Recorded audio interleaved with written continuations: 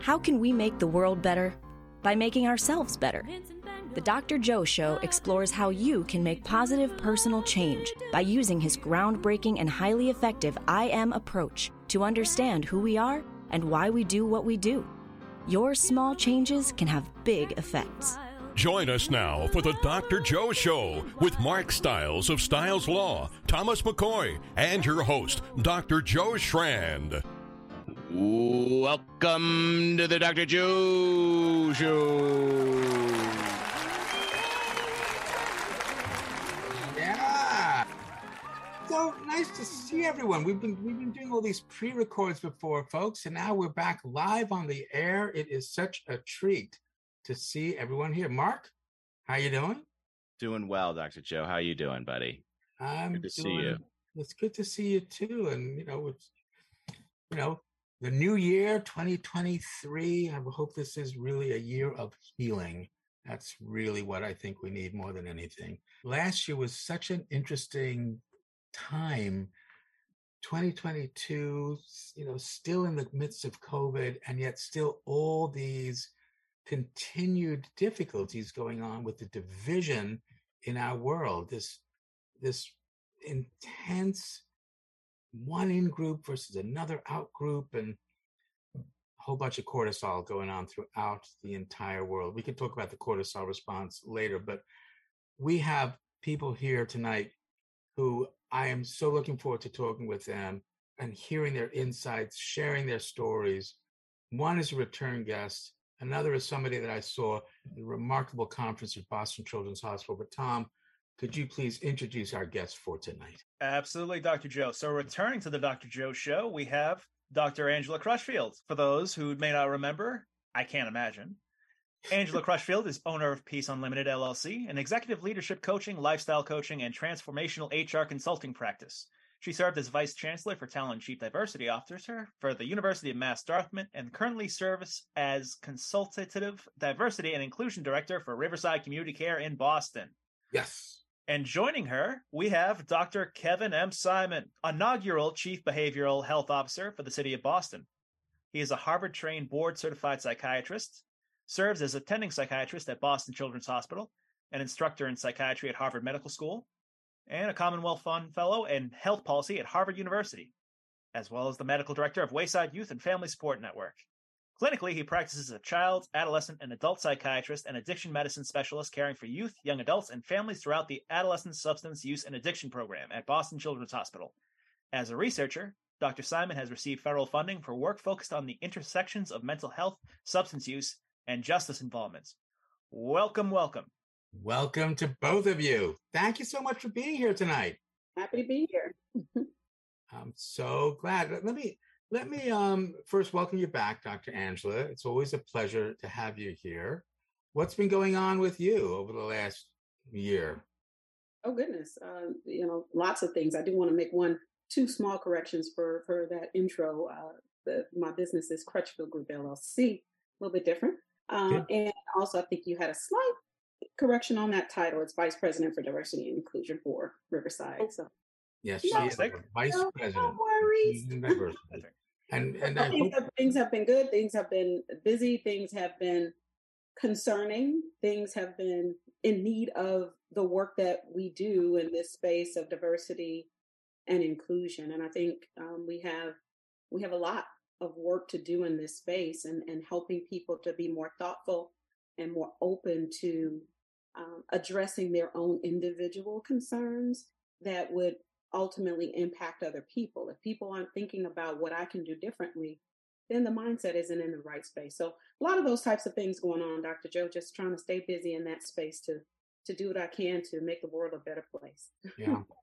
And we have to do this together. This isn't something we do alone. We have to be in this together. So I appreciate that. And Dr. Simon, it's wonderful having you here. Like I said, when I first met you, and the only time I met you was at that incredible conference at Boston Children's Hospital that you were given. Tell me what's going on with you. Can you tell people a little bit about yourself and what the talk was that you gave to us that day? Yeah. So thanks, Tom, for reading the bio. But I'm originally from Brooklyn, New York. Parents still live there. My parents, they're from Haiti. I've been in Boston now since 2018. We moved here. My wife and I coming from Atlanta. But the talk that I was giving at the Children's Behavioral Health Summit was in reference to health equity and behavioral health and the intersection, and kind of looking at it from a developmental perspective. So, kind of talking about little kiddos, 4 or 5 year olds, all the way up into what I like to call emerging adults. In so much as, although you turn 18, you're legally an adult, many times you're still emerging because you're still dependent on mom and dad. But yeah, the talk was,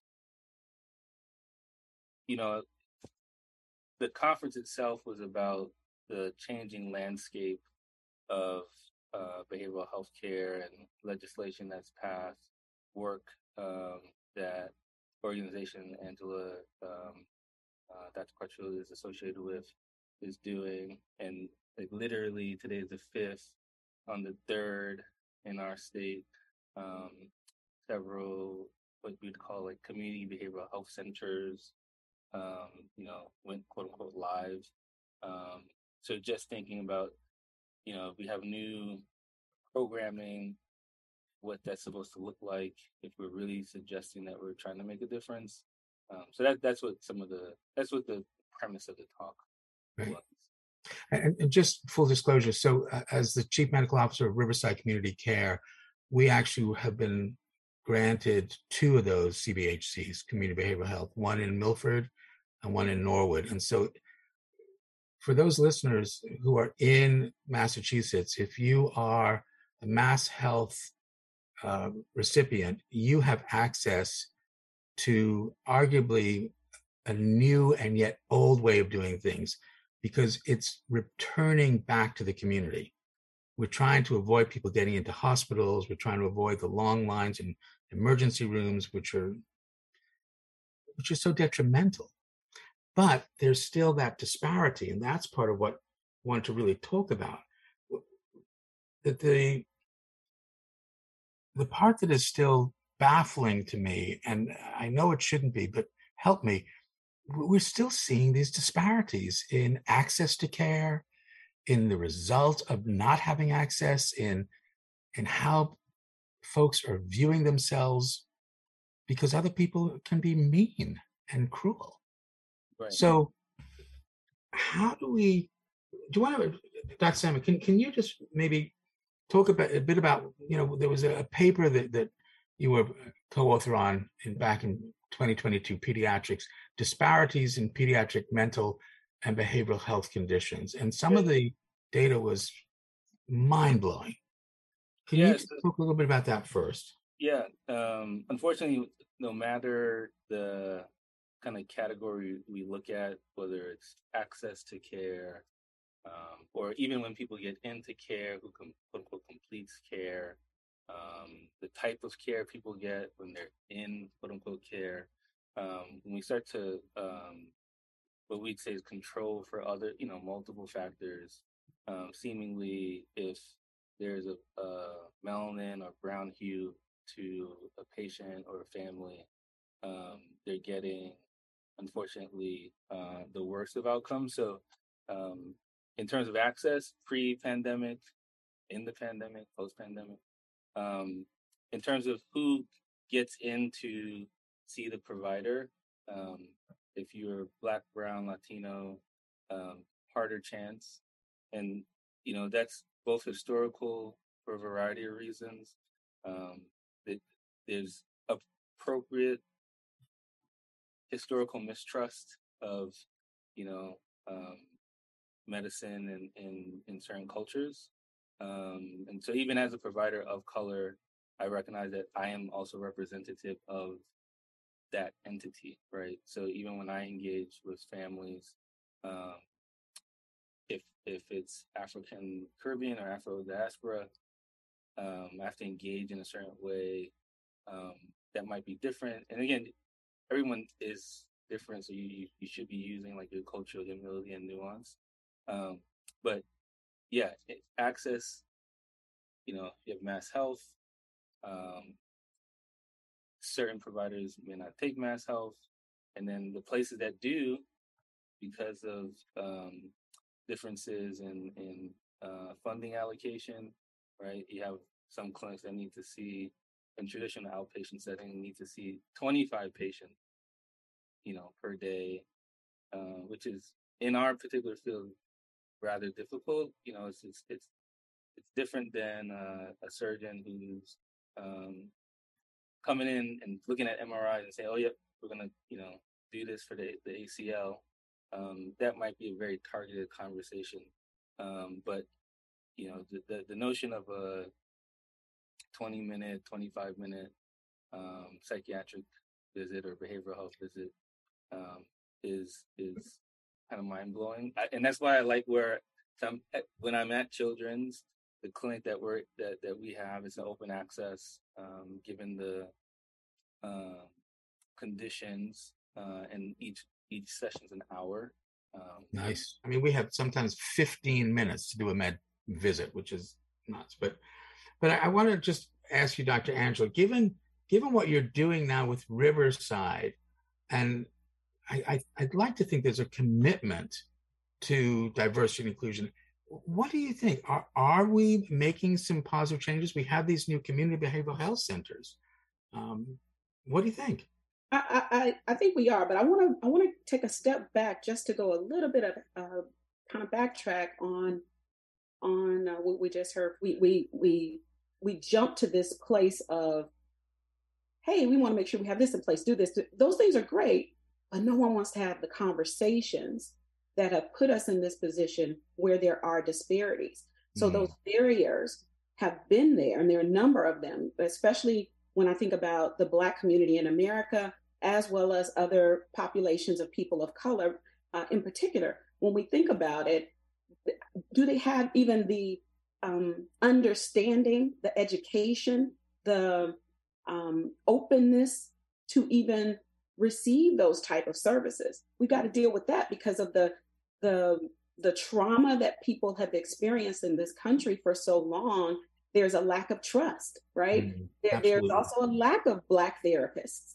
I mean, I think it's so important that we have, Dr. Simon, it's important that we have therapists that look like the people who need the services, because that cultural stigma within the community impacts how people even approach trying to get the needed services. So even if we work hard and we duplicate, Dr. Simon over and over and over again, that's wonderful, but are people still going to be a little bit leery based on the historical experiences that we must actually be open to talking about, because we have experienced so much that has negatively impact people? I mean, I think about, for example, growing up in the South, you didn't hear people talk about people who look like me having mental health challenges. That wasn't even a conversation, right? Now that is a common conversation. In the past, it would be, that person's just a little special. No, that's just Uncle Joe. We know how Uncle Joe can be, right? We would hear that, and it would just be that person is pushed to the side. As a child, was it addressed as it should have been? No. So having Dr. Simon doing the things that he's doing right now is vital, because those young people during my growing up years, my youth, became adults, and nobody helped them. So then as adults, what do we see? The things that are going on today. But again, having those conversations and really trying to address the concerns that put us where we are. Having people like Dr. Simon today is awesome, but are we talking about and dealing with what we have had to deal with so that we don't repeat these issues? We've got to change the culture. We've got to change the approach to how we help people. I don't know if you mentioned, you heard me mention about growing up in the South and people not being cared for. If they weren't getting that treatment then, right, that passes on from generation to generation. Right. So people across the generation still are leery or still have that stigma, that cultural stigmatism related to hey, Black people have mental health problems. No, we don't. No. It's like a taboo topic. So those are just some additional thoughts to think about. So I mean, the infrastructure, the disparities in housing, the disparities in just education, all of those things contribute to the disparities in mental health. It's all connected. It's about us really putting forth effort to come up with a comprehensive approach that is a deeper dive to address the systemic or systematic issues that are in existence. I think that's where the heavy lift it needs to take place. Dr. Simon, are you experiencing that at Children's? So it was very interesting in terms of both Tom and Dr. Crutchfield's point in reference to the historical nature, right? So in one way, we're in a good space in the Commonwealth in that there's been, legislation passed and funding is available. Yet at the same time, with the arrival of, programs, there'll be challenges in so much as, well, the workforce doesn't just there aren't, clinical social workers just hiding behind bushes. Right. They're ready to work 24/7 as some of these things are supposed to be. So there is investment in, the pipeline and getting it up.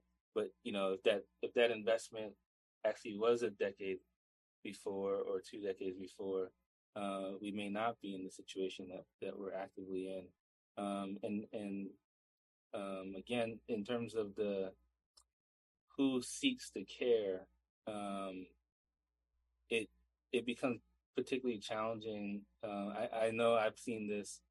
I hear about a family and they're like, oh, they're Cape Verdean. And it's like, okay, I might be able to find a provider who's brown. Yeah. But now we need Cape Verdean language and say, okay, so we recognize how diverse we all are. And earlier, Dr. Joe, you mentioned, why is it still happening? And, when I'm teaching, I have to remind students, I'm like, we're all people who happen to end up in certain professions, but who you were long before you put on a coat or were in a clinic, you were bred and raised to have certain types of values. And so when I'm in the ED and I see a patient who is Black or brown, it's not uncommon for them to be adultified. It's like, no, he's not 18, he's actually 16. It's not uncommon to get a referral and this description, behavioral dysregulation. But is it really behavioral dysregulation or is it like unmanaged ADHD? And so sometimes it's in terms of taking a step back.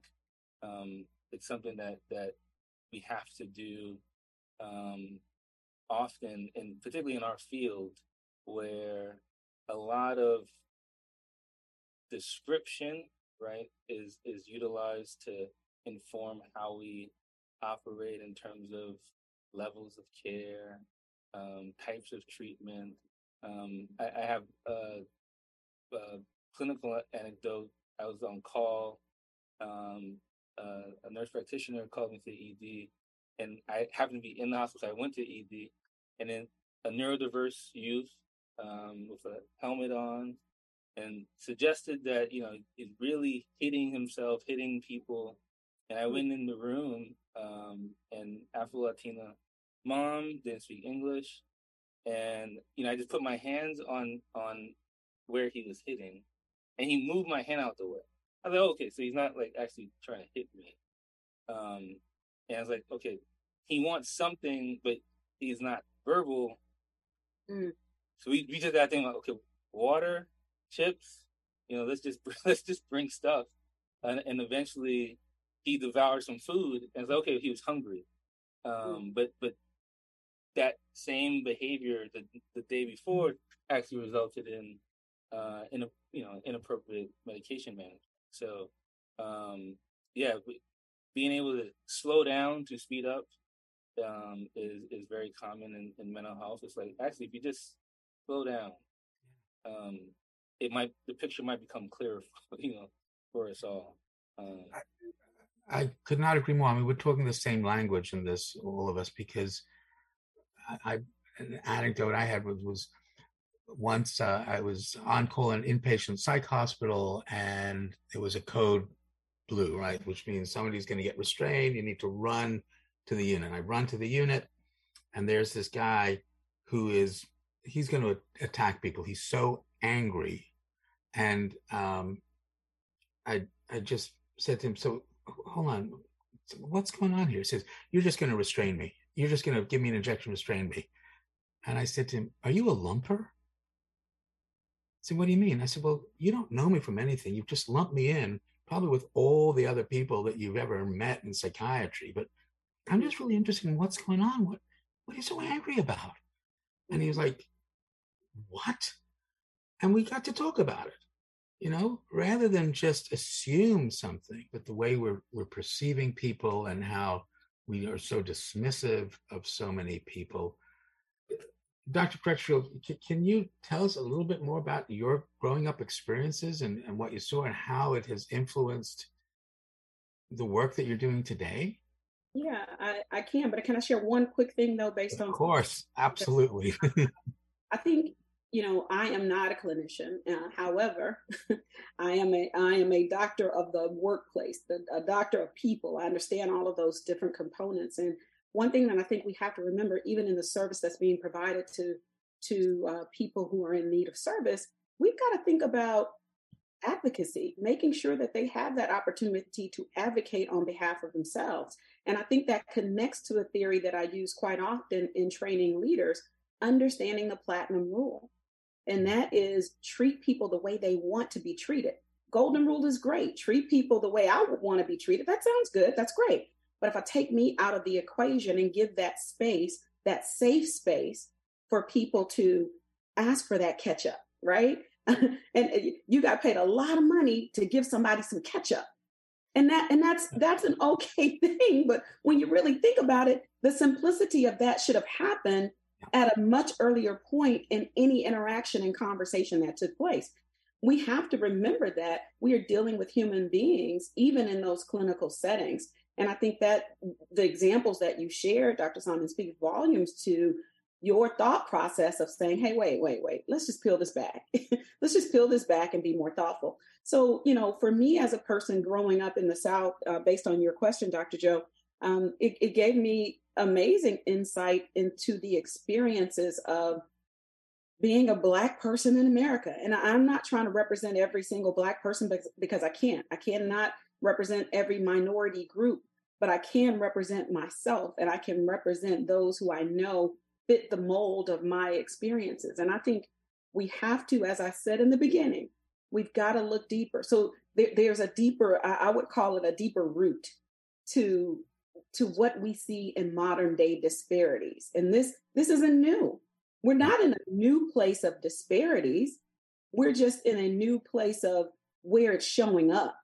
So the history, as I said, of our country, it's a bedrock of racial and ethnic disparities that have manifested to many ways, including behavioral health disparities, right? So the root has grown, and the trunk of that tree has these extensions now, and they extend into healthcare, they extend into the workplace, they extend into housing, they extend into public services, the infrastructures in our cities, education. All of those things have been impacted, and that is where the work has to be done, so that when we have that touch point with that patient, that client, that touch point is going to be received in the right way, because people will know that the work has been done to address the system and they are comfortable with receiving the care. And one last thing, we've got to do more in that space of equipping younger people who look like myself, who look like Dr. Simon, who look like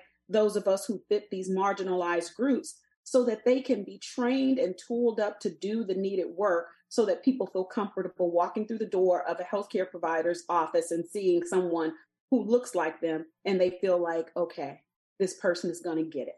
they're going to understand. I'll give you one last quick example. My son, and I don't know if I used this example once before. I've used this, I talk so much, I don't know. But, my son, and Dr. Joe, my son, have gotten to know my son well. My son, at a younger age, needed to see a dermatologist for something. And I was searching, trying to find a dermatologist, and I refused to take my son to a Caucasian dermatologist. And that's not ugly, that's not nasty. I just know the skin of my son is going to be different than what this person probably would and could acknowledge and treat effectively. So I was able to find a Black dermatologist, and it really, honestly, it made my day. The day I was able to find this person, I had to search. I had to dig deep to find her, and it was the best thing ever, because someone else who gave me some advice, who was a medical professional, gave me some incorrect information as it related to what was going on with my son, and had seen my son, knew all of the things that I mentioned. And going to this provider, I was able to get exactly what he needed. And that, to me, is an example of why we've got to do more in this space of educating and helping people understand that there are opportunities in the behavioral health space for services, roles, opportunities to be a value add to the effort to end the disparities. Yeah, and as you were talking about the root, and this sometimes I have to challenge funders. When we think about at least youth behavioral health and quote unquote resolving the problem or improving it, there are a lot of spaces at therapeutic landscapes that people can be in that are therapeutic, that are not clinic. And oftentimes the evidence shows that people would prefer to engage in other normative activities like dance, art.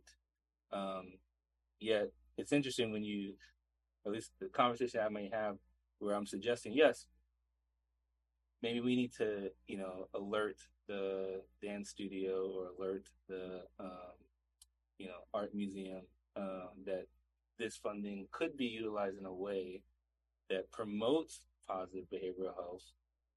And sometimes it's somehow frowned upon, but it's like the answer can't come from the clinic. People live outside and experience things outside, right? Live, work, and play, social determinants of health. Yet there is, and again, I'm a physician, rightfully, so but there is an emphasis on what happens in our space rather than what happens outside of our space, which is where people actually are more often. Again, when we think about youth, particularly, it's like if I could get somebody into a soccer club or just some extracurricular activity, that's going to be probably more beneficial on a day-to-day activity than once a week, once a month. But the way our system is, we tend not to emphasize the preventative aspects, but then we ask the question of why are the things the way they are? At some point, we can continue to talk about how we can merge the arts and what we're doing in terms of our therapies. But the image that comes to mind for me was inpatient psychiatry again.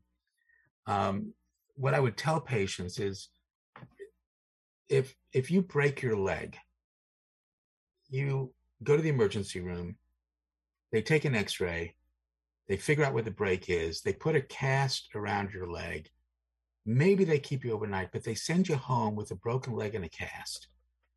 And the healing is going to be happening at home in your community.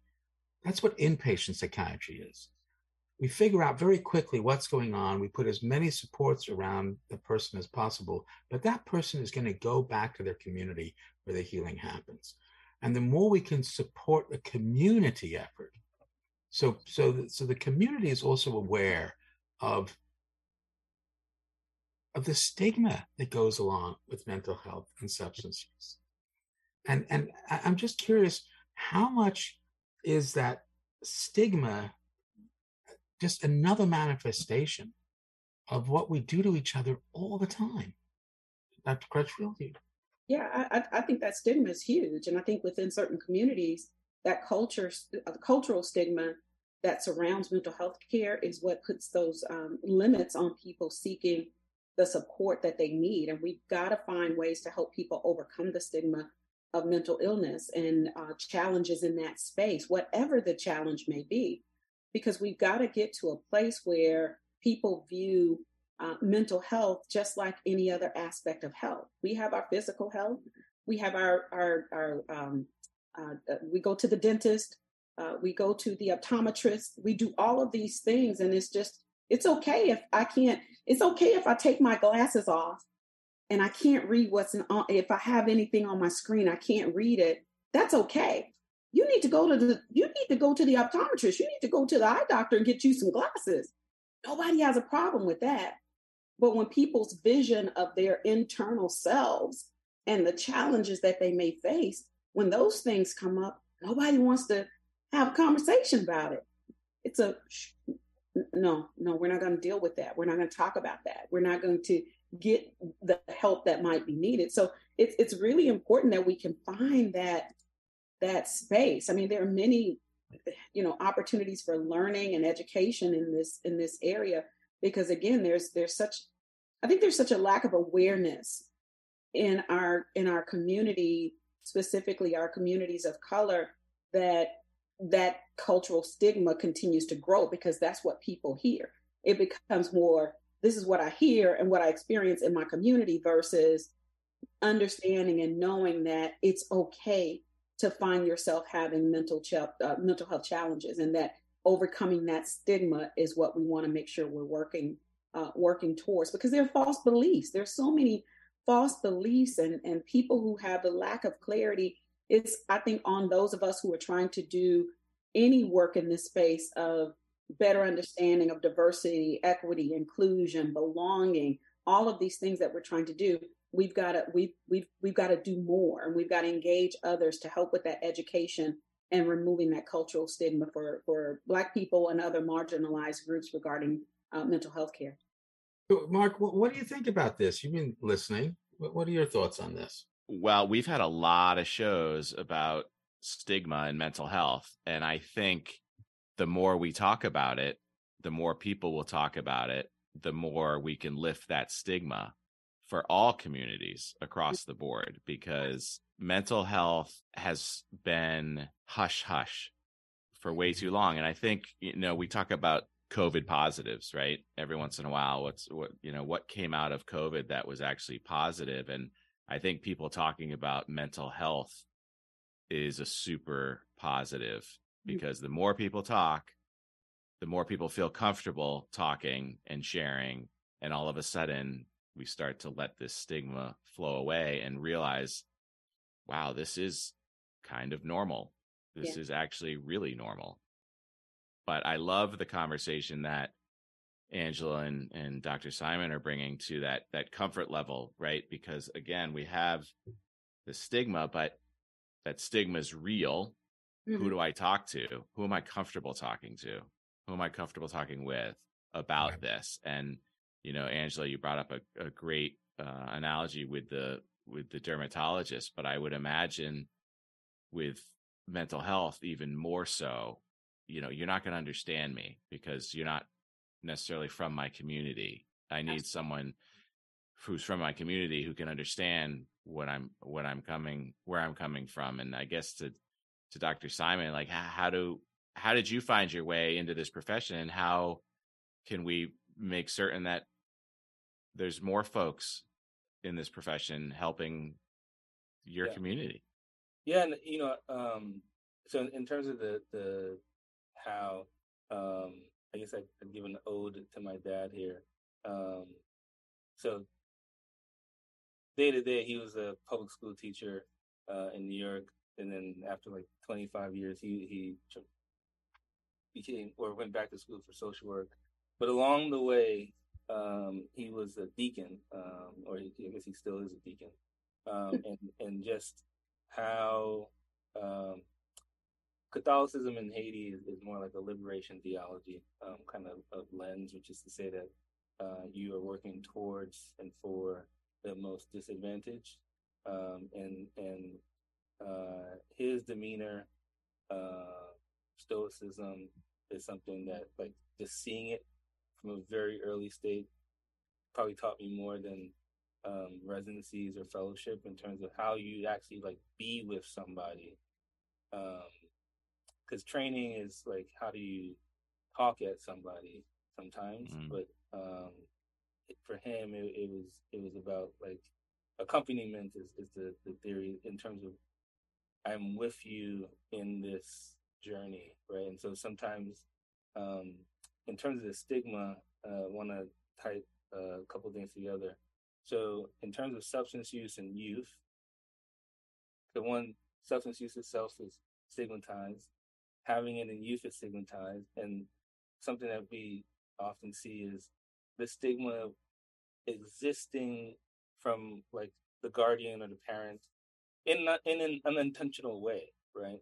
Where they're part of the program and the parent wants like complete abstinence to be like the goal and the home run. And the kid could be back in school, passing classes, engage in treatment, meaning like not saying, hey, F Dr. Simon, still coming. And I have had many a parent like, why isn't this working? And I'm like, well, what do you mean why it's not working? But it's their own frustration at what they're mentalizing as what treatment and success looks like. And something you have to take a step back and say, wait a minute, when we met, there were a laundry list of things that, he, she, they were engaged in.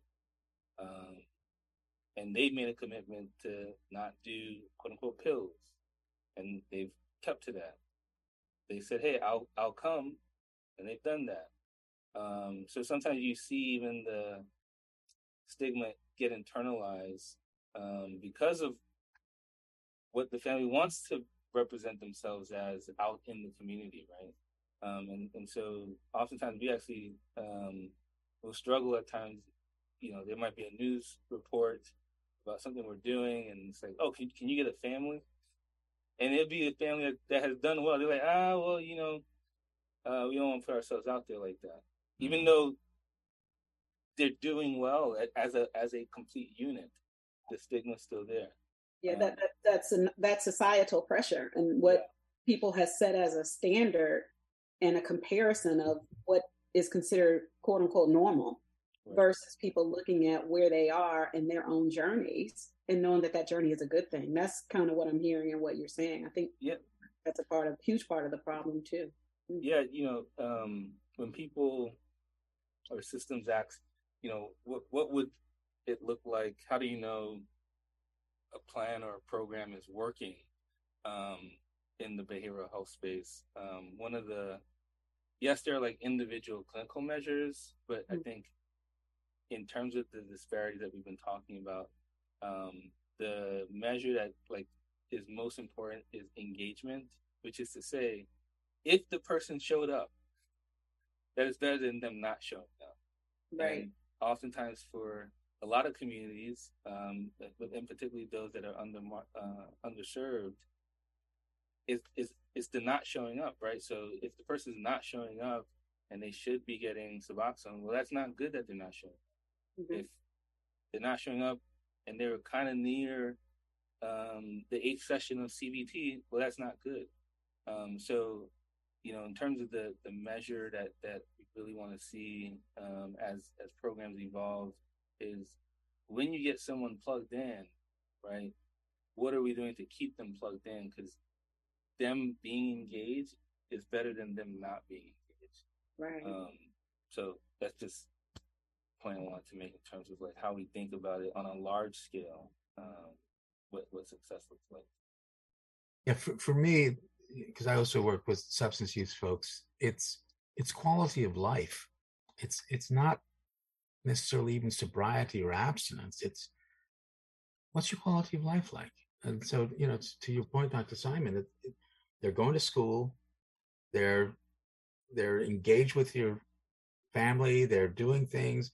And okay, I'm not advocating that they're smoking weed, but on the other hand, You know, it's not just harm reduction either. It's saying what's your quality of life like? And for a kid to be able to reflect on the difference in their quality of life based on where they were before they started and where they are now, it's huge for them to be able to reflect, because the kid's brain is not always able to think about the future in the same way that a grown-up's brain is. So it's little bits. We're talking about so much. I'd love to have you guys back to continue this, but we have a few minutes left tonight. So I just want to get into the IM approach just for a moment. So the IM is basically saying we're all doing the best we can. There is no pathology, no one's broken, but we're influenced in responding to 4 domains: our home domain, the social domain, which is everything other than a home, the biological domain, and the I see, how I see myself, how I think other people see me. Because these 4 domains interact, a small change can have a big effect. We don't need to change everything. A small change can have an effect through all the other domains. So, Dr. Angela, let me start with you. What small change can you recommend to our listeners based on what we're talking about tonight? Well, I think we have three categories that we have to think about. I'll start with saying real quickly, when we think about the current state data, especially within the Black community, the data showing that deaths of Black people by suicide has steadily and significantly increased over the past 20 years, as well as other minority groups. So intervention at an early age could be a contributor to decreasing that number, as well as some of the other outcomes that we're seeing in this area of mental health. So I think intervention at an early age, as it relates to families and parents, being thoughtful about that, thinking about tapping into resources to end the stigma that's associated with mental health. I think the lack of adequate care and services is a major contributor. So I think legislation and things of that nature to move forward with driving sustainable, systematic culture change is vital. We all have work to do in these spaces that fit this conversation around diversity and inclusion. So I think those are some of the key things that would need to be done, because everybody has a part to play. So just chipping away at it at one little moment at a time is what we want to think about. Dr. Simon, small changes. What can you recommend to our listeners? So small change for listeners, actually take time for yourself. It can be very easy in this society to kind of go, get home, you sleep, you wake up, go. And even a small bit of 1 minute, 2 minute mindfulness where actually, your phone's off, you're not on social media, TV's off, and really trying to center yourself is something that we all can do, and that doesn't take too much time. A thing that I'm just broadly saying the system can do is make how we engage more pleasant, in so much as a lot of the times the introduction to mental health is very frantic, chaotic, and not pleasant at all. And if we can, I think Dr. Crutchfield, you were mentioning hospitality, really recognize that we're in the service field, and if we actually treat people how they want to be treated and are hospitable, that actually can also go a rather long way. That'd be a great small change. We have about a minute left. You control no one, you influence everyone. You get to choose the kind of influence you want to be. Dr. Crutchfield, I'll start with you and then end with you, Dr. Simon. Dr. Angela Crutchfield, what kind of influence do you want to be?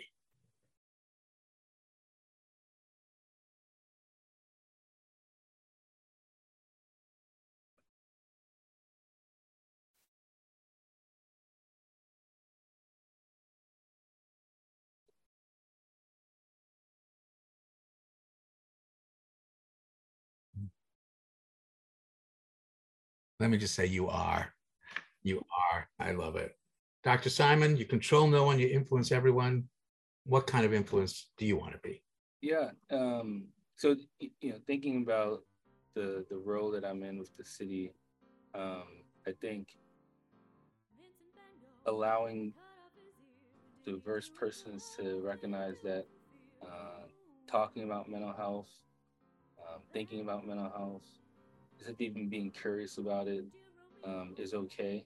And I see it when I, go to community centers and they're like, oh, Laicien, and I talk Creole with them.